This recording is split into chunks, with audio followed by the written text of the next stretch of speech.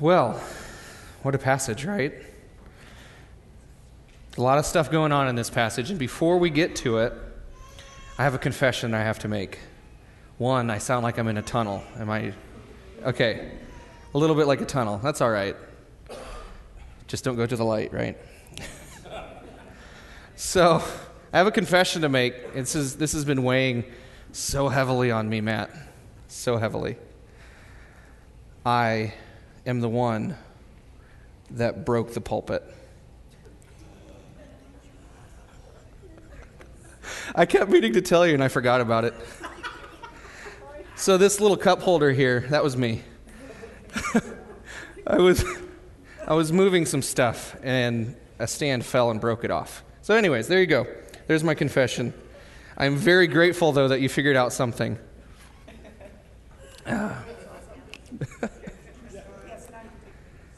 Now I can take communion with you guys later. That's good. Thanks. And with that, how about we pray? That's a good idea. Well, Father, I thank you for this time. God, I thank you for this family, God, this specific representation of your family, God. Thank you for my brothers and sisters who are here. God, I thank you for the gift that it is to be joined with them in your name. God, so I ask now that with the reading of your word and with the preaching of your message, God, that you would be glorified. God, I ask that you would open our hearts, you would open our ears, open our eyes to see, to hear, and to accept your truth. God, would you cause us to grow in deeper love with you? God, and those that are here who may not be saved, God, would you rip away the veil of blindness this morning? God, do your work of salvation in their hearts. God, I ask now that you would be with me. God, I feel my weakness this morning. God, I feel my lack of worth in your presence. God, so would you, in my weakness, would you fill me? Would you make me strong? God, and speak your word this morning. I pray this in your name. Amen. So what's the context here of this verse? So last week we saw Luke was showing us that there was a crippled man, right? And before even that yet, though, Luke has been chronicling this explosive growth of the early church. In Acts chapter 1, he tells us that there was 120 believers. And then a little bit later in Acts chapter 2, he says that there's 3,000 believers. So the question is, where is this early church gathering? They don't have a church building. This is the early church, right? They didn't have the idea yet of going and asking some school if they could use their gym. That wasn't a thing. So where did they meet? The only place they knew to meet for religious things, the temple. Okay? So then, as they're at the temple, Peter and John are walking in, and they see this lame man who was a beggar. And he had been a beggar and a lame man for as long as anyone could remember. Everyone knew he was lame, and then everyone knew that he was healed, because what did he do? He leapt up, and he started praising God. Everyone knew that he couldn't do that. Everyone in the temple knew that. So then, after that, Peter then goes in and he preaches this great sermon. He preaches this gospel news. And along with that, he indicts the Jews and the leaders of the Jews for killing the promised Messiah. This Messiah that they had been waiting for and waiting for and waiting for. He said, "You killed him in the middle of the temple." Okay, let's let that simmer a little bit as we think about this. But he didn't stop there, did he? No, he said, "You killed him, but if you repent, if you turn from your sin, you will be saved." The results of that sermon was staggering. In Acts 4 here, in this passage that we read this morning, it says in verse 4, "But many of those who had heard the word believed, and the number of the men came to about 5,000. So in Acts 1, we saw 120 believers. Acts 2, we saw 3,000 believers, and now here in Acts 4, it says 5,000, except for there's a little bit of a difference here in this time. Okay, so oftentimes when we hear man or mankind in the Bible, we all recognize that it's not talking about specifically the gender men, right? It's talking about the general mankind, so it includes women, it includes children. This time, however, the word man actually means man. It actually means 5,000 men. So 120 mankind, 3,000 of mankind, and then 5,000 men. So what does that tell us? Well, it tells us we don't know the exact number, because what about the women? If we add the women in there, we don't know. 10,000? 15,000? A huge, explosive number of believers came to true saving faith and were gathered at the temple of the Jews. Okay? So there's this huge gathering now in the temple of the people who had just crucified Jesus. Are you getting where we're going here? There's a problem, isn't there? By believing the gospel, these 5,000 men and however many women, by believing in this gospel that Peter had just preached, they were directly and openly in the middle of their own seat of power saying, the leaders, you messed up. You got it wrong. So that's where we see here then, this isn't a fringe group anymore. This isn't some small offset group of crazy weirdos. This is now a growing movement, and it's growing really fast. Really, really fast. It's a problem to their authority. It's a problem to the authority of the Jewish leaders. So who are our players then in here? In verse 1, we saw the priests, the captain of the temple, and the Sadducees. So who are they? Well, we've got the priests. The priests were the day-to-day operators, the ones who carried out the daily functions of the temple. So they were offering the sacrifices. They were doing all of those day-to-day things that the temple needed to have done. And then we've got the captain of the temple.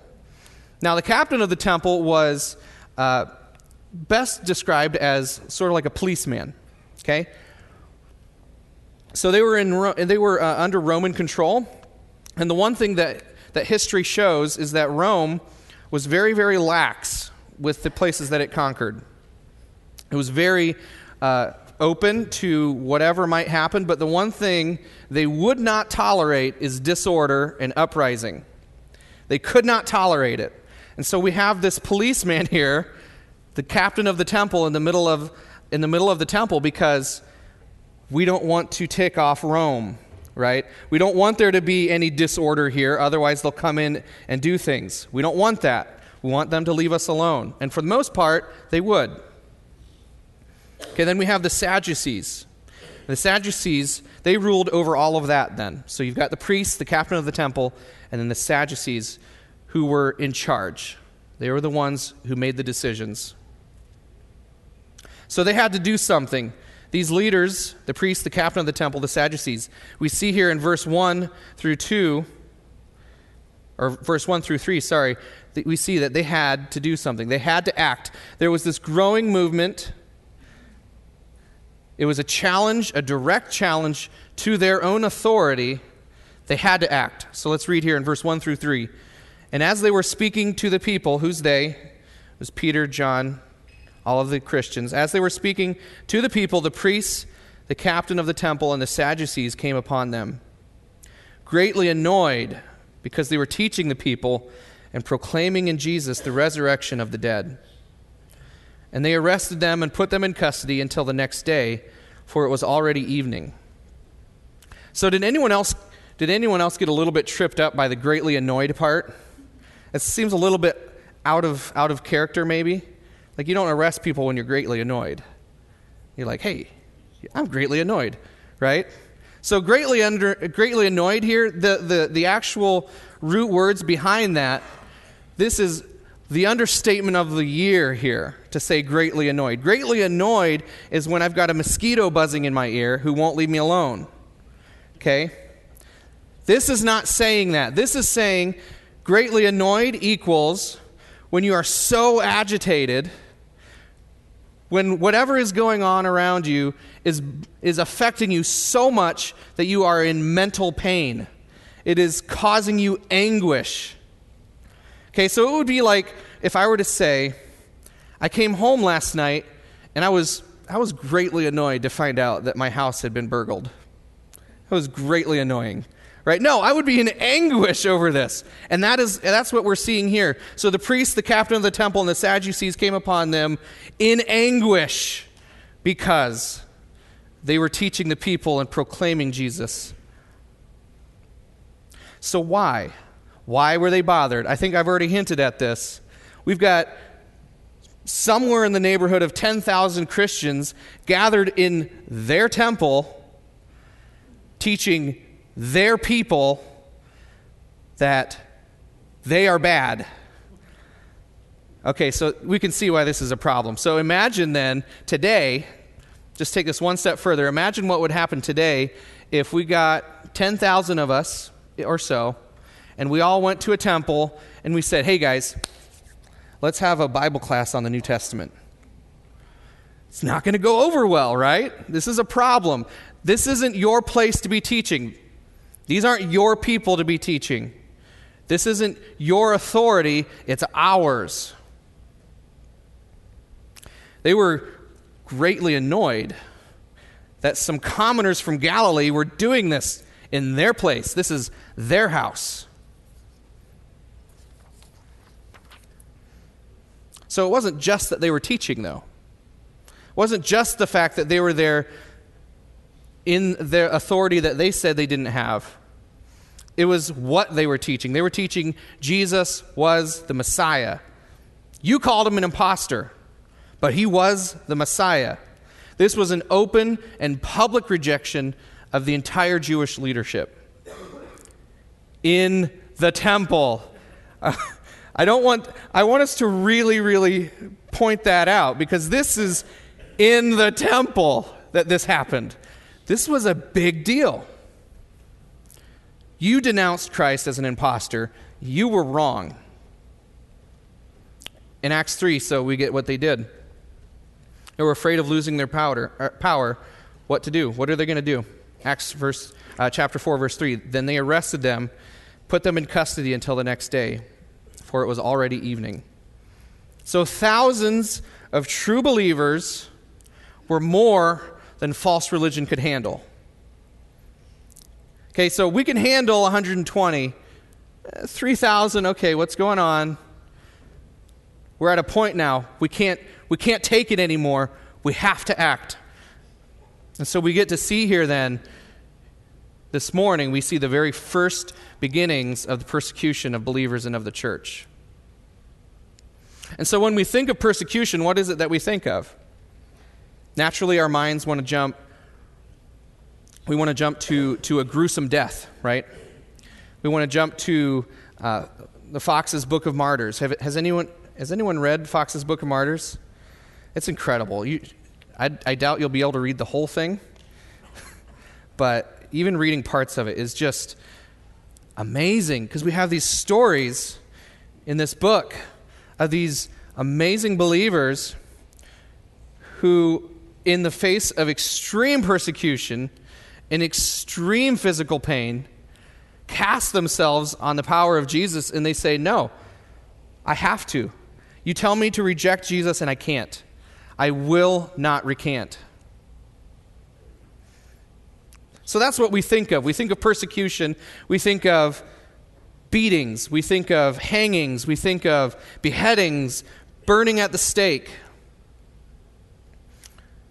We don't think of that happening today, right? Like that was back in the old days. Except for that's not true. The reality is there is always going to be persecution until the end of time, till Jesus comes back. There's going to be persecution of Christians. Why? Simple. Satan hates God. Satan hates Christians. There is going to be persecution. He cannot stand by true believers. We see it all throughout history, beginning here in Acts 4 and then continuing on today, over 2,000 years. And so some of you may have even heard stories of persecution in third world countries, right? Like over in North Korea or in the whatever country it might be. We hear of these stories of true believers who are persecuted by the government, by Islamic extremists. We hear all of these things, right? But that doesn't happen in the United States, does it? Like, there's no persecution here. To that rhetorical question, I ask another one. Have you ever tried being a Christian baker? Doesn't go well if you're asked to do a gay wedding and make a cake for them, and you refuse. What happens? You're persecuted for it.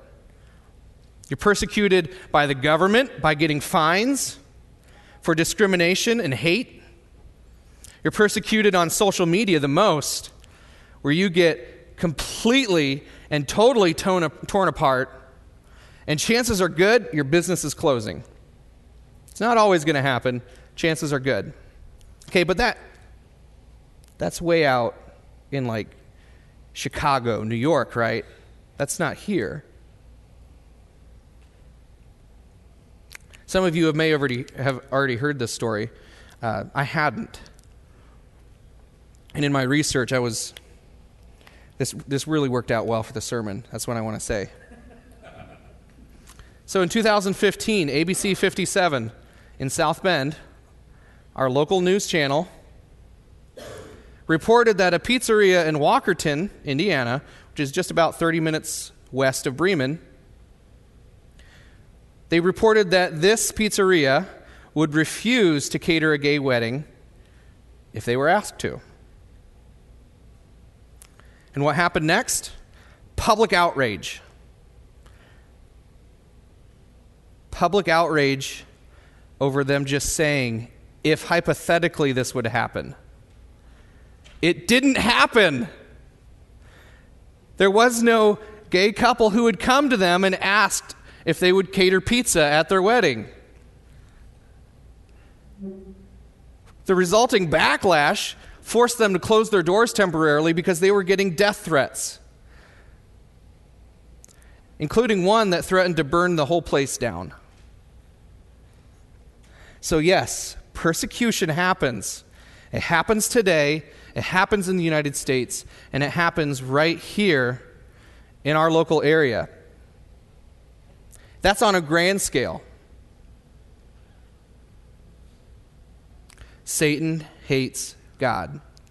Satan hates Christians. And hatred doesn't follow logic. So where's the logic in this public outrage? There is none. Because they're saying, how dare you hate gay people? I hate you. What? There's no logic there. Well, don't expect it to. It's hatred. Why would there be logic? So we have persecution. It equals physical persecution that we tend to think of at first, and it also can be a lot more subtle. It can be in social persecution. Fear of losing your standing. Fear of losing friends. So how are we to react then? What is it that we're called to do? How do we react to persecution? Well, I think Peter here gave us a really good guideline for what we're to do. First of all, in verse 3, we see that when they were arrested, they argued that they were assembled peacefully, right? No. Some of you guys were not really catching on. So, no, they did not argue that they were assembled peacefully. They weren't saying, what? This is a peaceful gathering. We're not causing any problems. Why are you arresting us? No, they didn't. They didn't try to shift the focus to something else. They didn't try to shift the focus to, hey, I heard that, you remember that Barabbas guy you let go? I heard maybe he's about to go commit some more murders. No, they didn't shift the focus. They didn't try to find common theological ground and saying, look at all the ways we're the same. We both believe God is God. Why isn't that enough? No. So what did they do? They placed themselves within God's sovereignty. Because they recognized either he reigns over all circumstances and that we trust him, or he doesn't and we don't. Either he reigns and we trust him, or he doesn't reign and we don't trust him. There is no middle ground there. Either he causes something that was meant for evil to be turned for good, or he doesn't. There is no middle ground. Am I making that clear? There is no middle ground. It either is or it isn't. Choose. So what did they do? They submit. They submitted to the authority and the will of God. Because they knew, they recognized where they were at in God's sovereign plan. They didn't know what was going to happen. They didn't know what would happen next, but they knew that God was good, they knew that God was in control, and they knew that God had a plan. So how is it that we're to submit? One, we see here, don't be combative. Don't fight. Don't resist. Don't shift the focus. Don't compromise. Accept it as God ordained. God caused this to happen. It's in his plan for you to accept persecution. We see this in 2 Timothy 3:12. Indeed, all who desire, this is Paul speaking, by the way, about his own persecutions. Indeed, all who desire to live a godly life in Christ Jesus will be persecuted. This is ordained by God. It is planned by God. We can see it again in 1 Peter 4:12. Do not be surprised at the fiery ordeal among you, which comes upon you for your testing, as though some strange thing were happening to you. Don't be surprised. Why are you surprised? This isn't strange. This is expected. Why is it expected? We see in John 15:19-20, if you were of the world would love you as its own. But because you are not of the world, but because I chose you out of the world, therefore the world hates you. Satan hates God. Therefore, Satan hates Christians, and therefore the world hates Christians. Expect persecution and hatred because you aren't part of the world. It only loves what falls in line with itself. So just a little challenge here. Be worried a little bit if the world loves you. There is some ground for worry if the world loves you.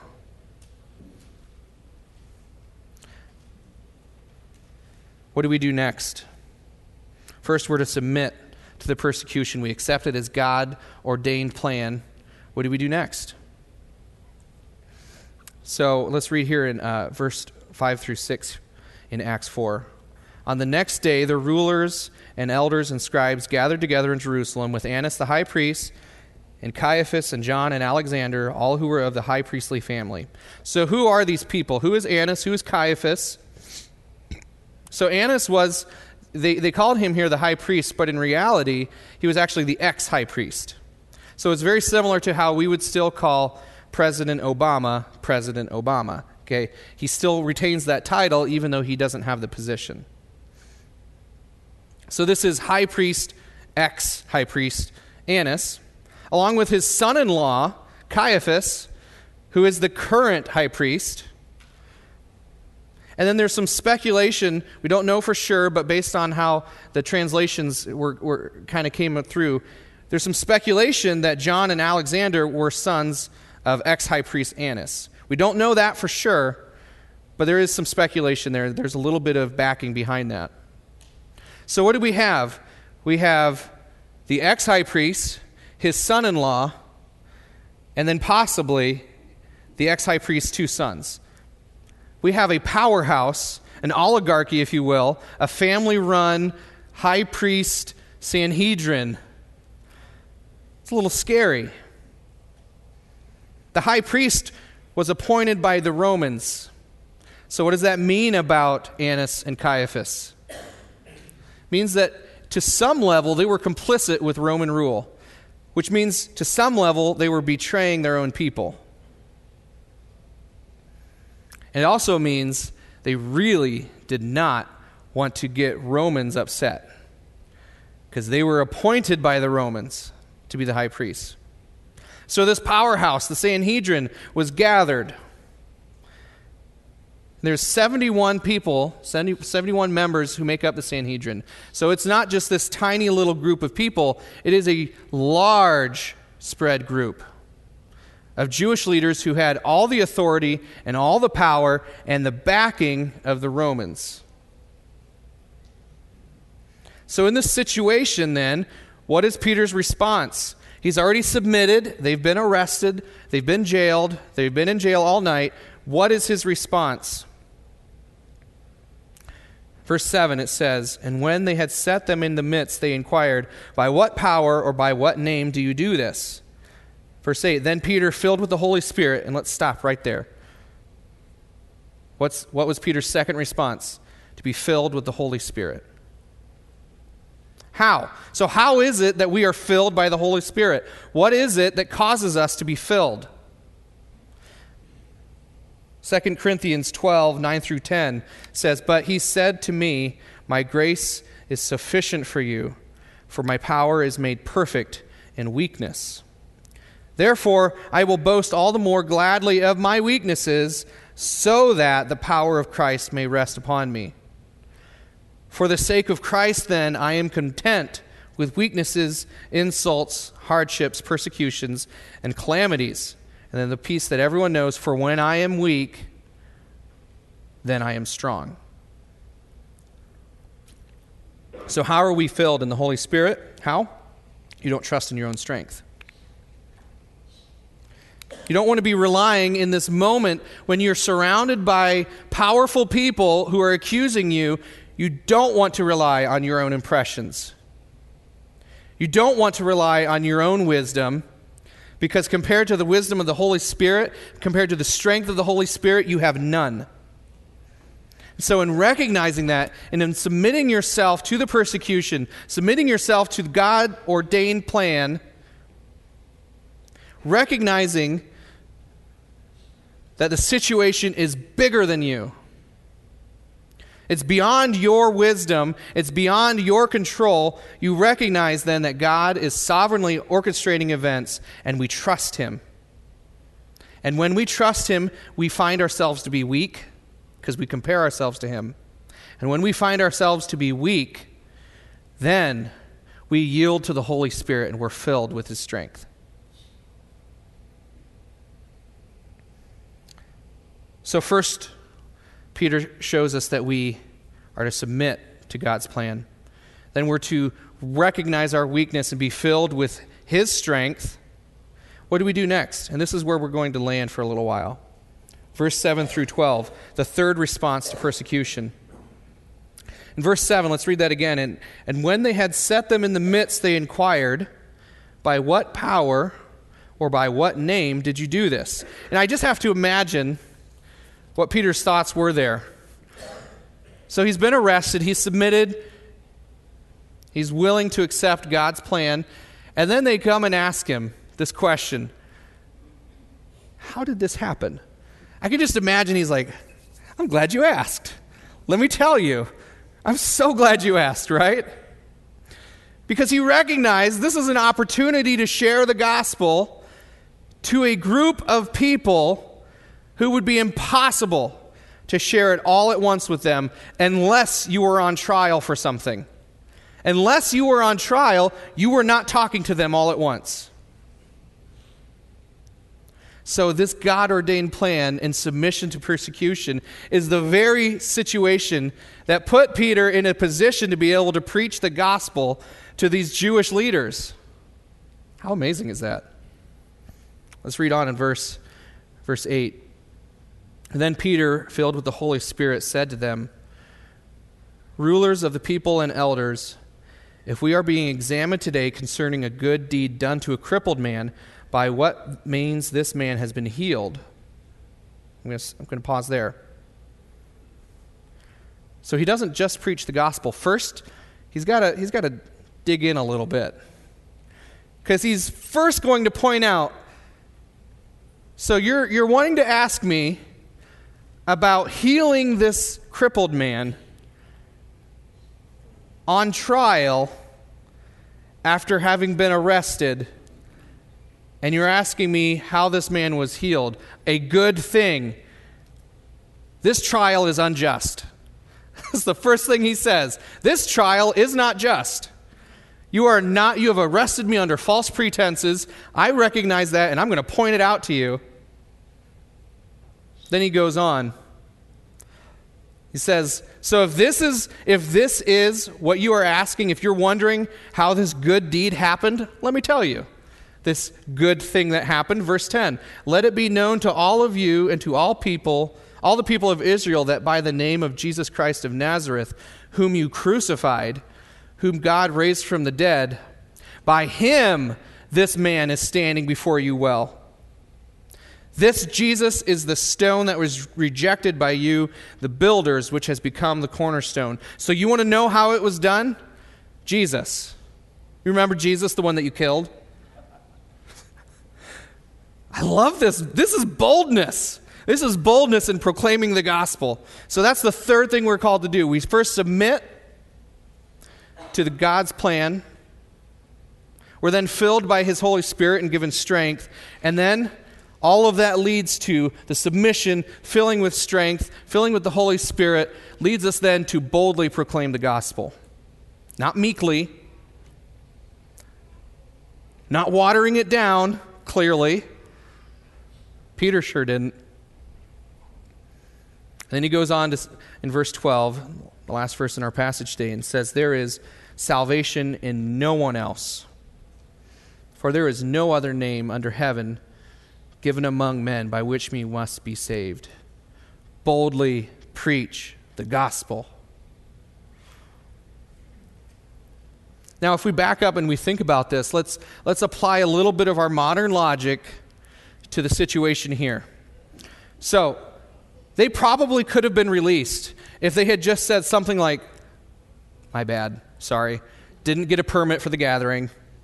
Won't happen again. We'll make sure to run it by you next time, right? Probably could have been released.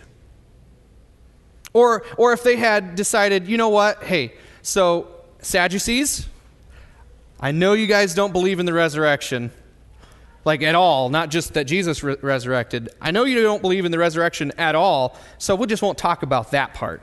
Does that work? We're going to strip away the most offensive parts of our message, and then we'll go on continuing to preach that Jesus died for our sins, and that if we trust in him, all will be good. But we won't talk about the resurrection. They could have done that. Might have got him off. Might have gotten him away. No, they didn't do that. They could have said, we'll find some other strategy to be accepted. We don't want to alienate everybody. Surely there's a message that we can preach that applies to all people and doesn't offend anyone. No. Peter did not do that. Why? Because he was filled with the Holy Spirit. The Holy Spirit was in control. He wasn't operating under his own strength anymore. The message was going to come out, period. He didn't water it down because the audience had power. He didn't water it down so that he could mark up on some bulletin board somewhere how many thousands of people were saved. He proclaimed the complete and full exclusivity of the gospel to a room full of powerful religious people. Verse 12, there is no salvation in anyone else, no other name. You killed him, and he is your only source of salvation. So what do we see today? We see the same kind of things happening. Christians who are struggling to reconcile this doctrine of salvation being exclusive. There is no other way. But that makes people feel bad. Excuse me. Ooh, that made me feel bad too.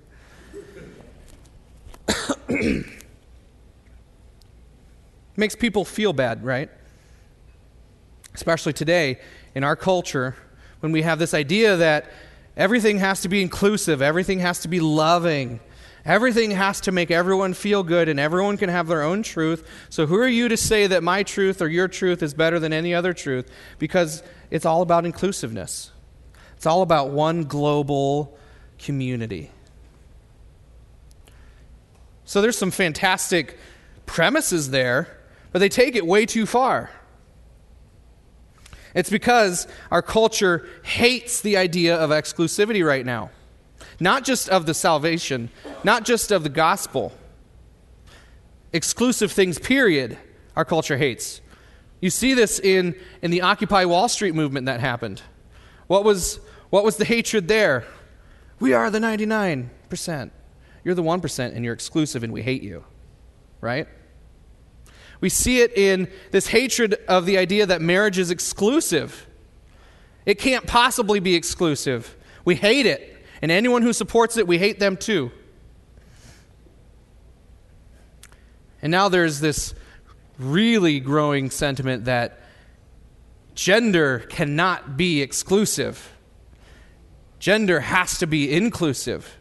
So it's not just the gospel, it's not just salvation that our world is hating, it's anything exclusive. And when you say something as powerful as eternal damnation is on the line here, and there's an exclusive way to get saved from that, that does not go over well.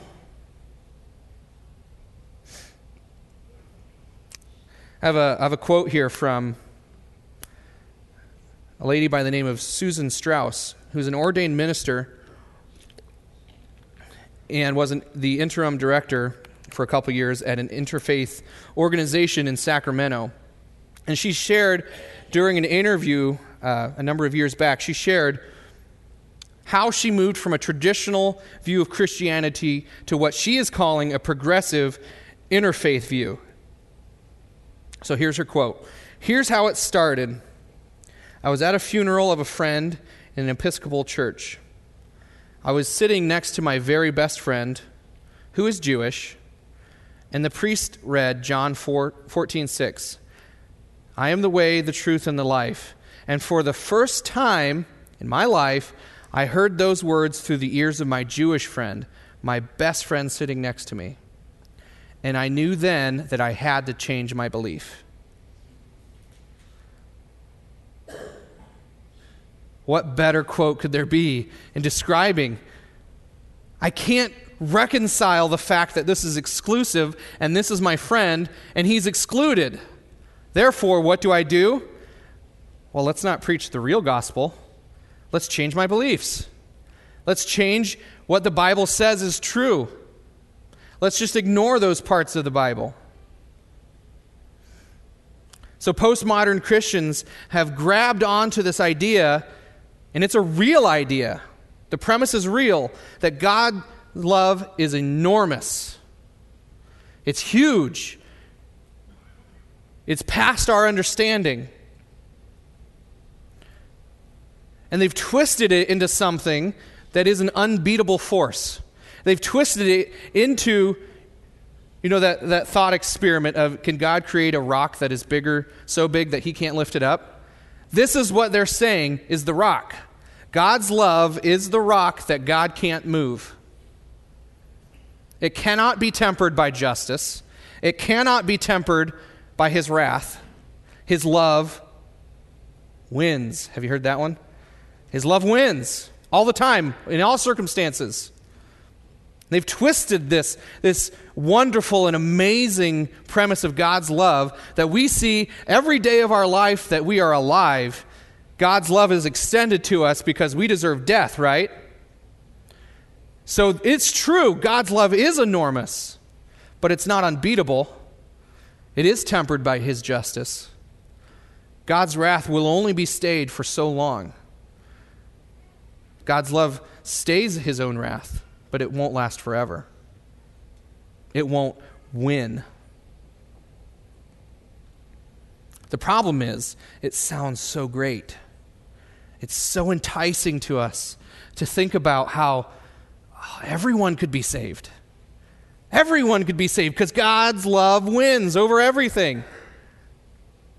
We don't have to have this exclusive gospel because it feels so much better.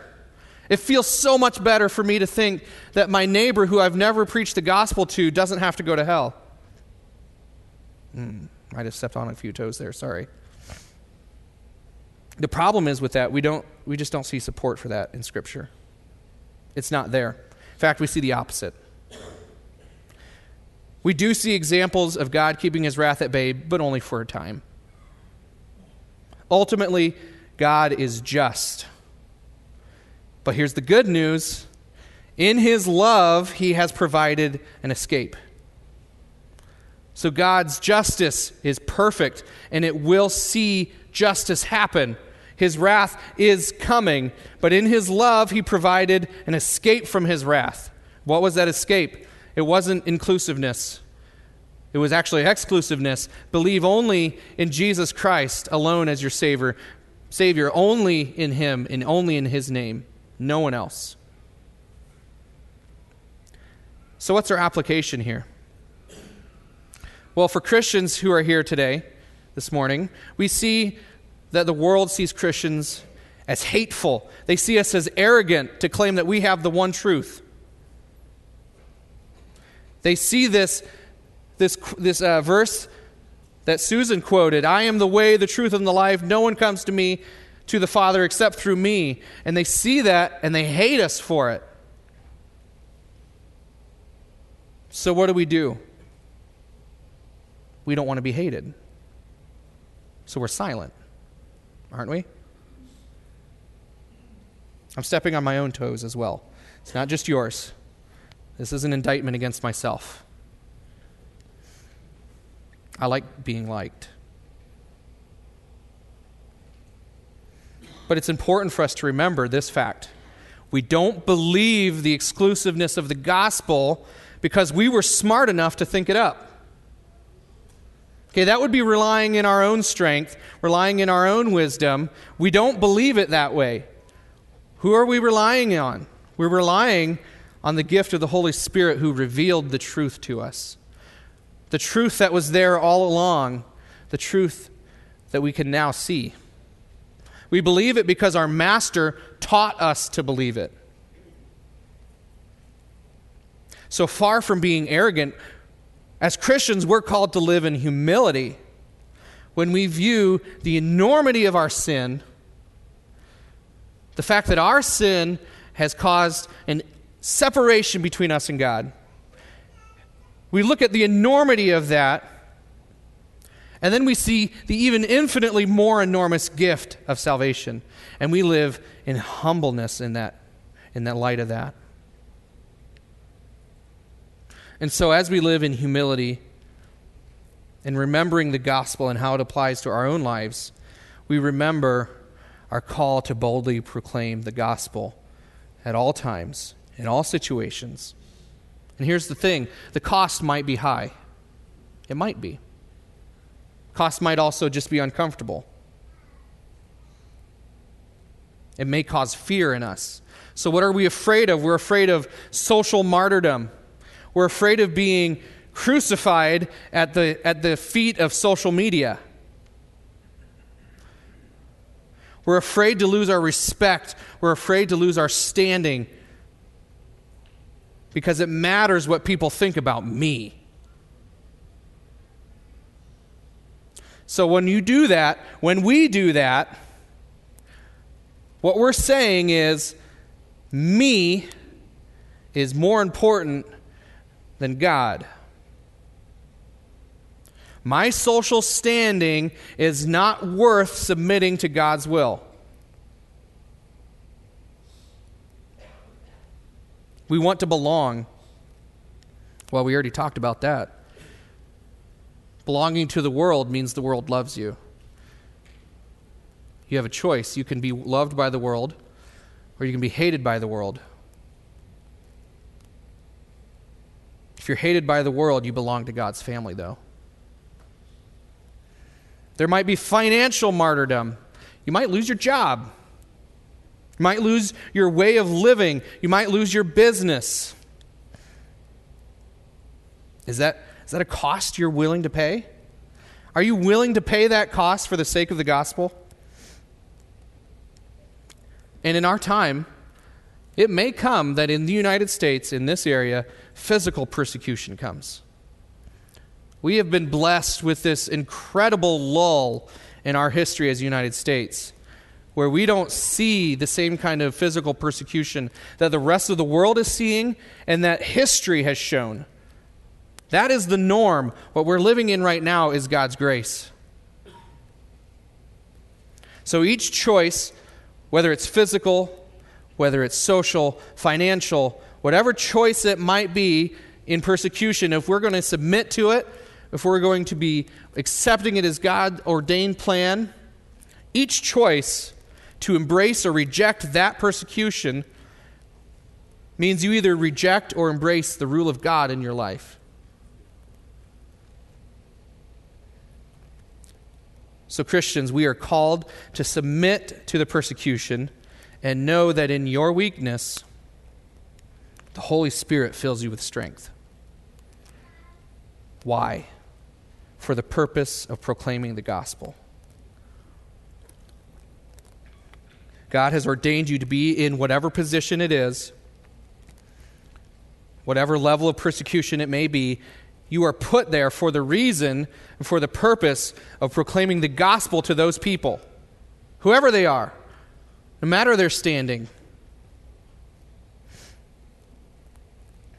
And you're put there to preach the gospel in a way that would be impossible to do otherwise.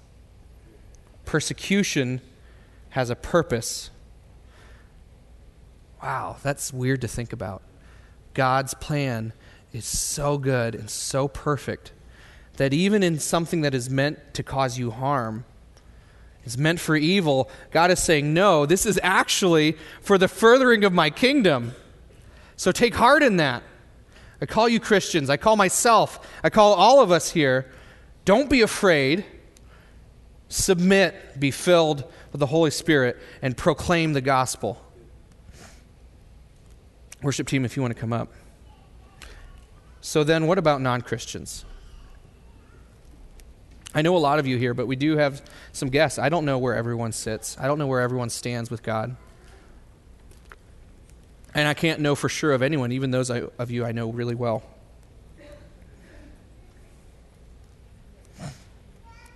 So what about you? What is the application in this message? I give you the same message that Peter gave twice, once before being arrested and once after. Repent of your sins. Your sins have caused a separation between you and God that you have no shot of getting past. You have no chance. Salvation is only through Jesus.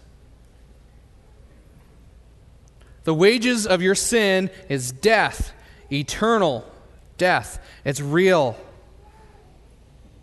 It's not something that is just a story to made up to scare kids. Hell is real. So I call, will you throw yourself at the feet of Jesus? Will you trust in Him and in Him alone and ask Him to forgive your sins? No matter the cost, Jesus is the only way to gain eternal life and forgiveness for your sins. Anytime you've lied, anytime you have stolen, anytime you have done anything at all that's a sin, that has earned you death. So trust in Jesus. I can't convince you. I can only trust that the Holy Spirit is going to work in your life And so that's what I'd like to pray right now. Father, I thank you for this passage, God. I thank you for the example that you've given us through your servant Peter, God, and how we are to react to persecution, God. God, so I ask for my brothers and sisters here who you have saved, God, would you help us to submit to your will in all times, in all areas of our life? Will you help us to then recognize our weakness and to fall in line with your strength? God, would you fill us? Would you fill every part of us with your strength? Not for the purpose of us feeling strong, God, but for the purpose of spreading your gospel to our friends, to our neighbors, to our family.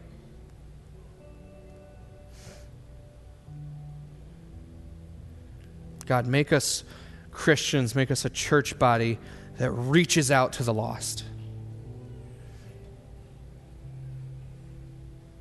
God, and for those who are here who are not saved, God, I recognize that it is only by your power that the blindness can be removed from their eyes, God.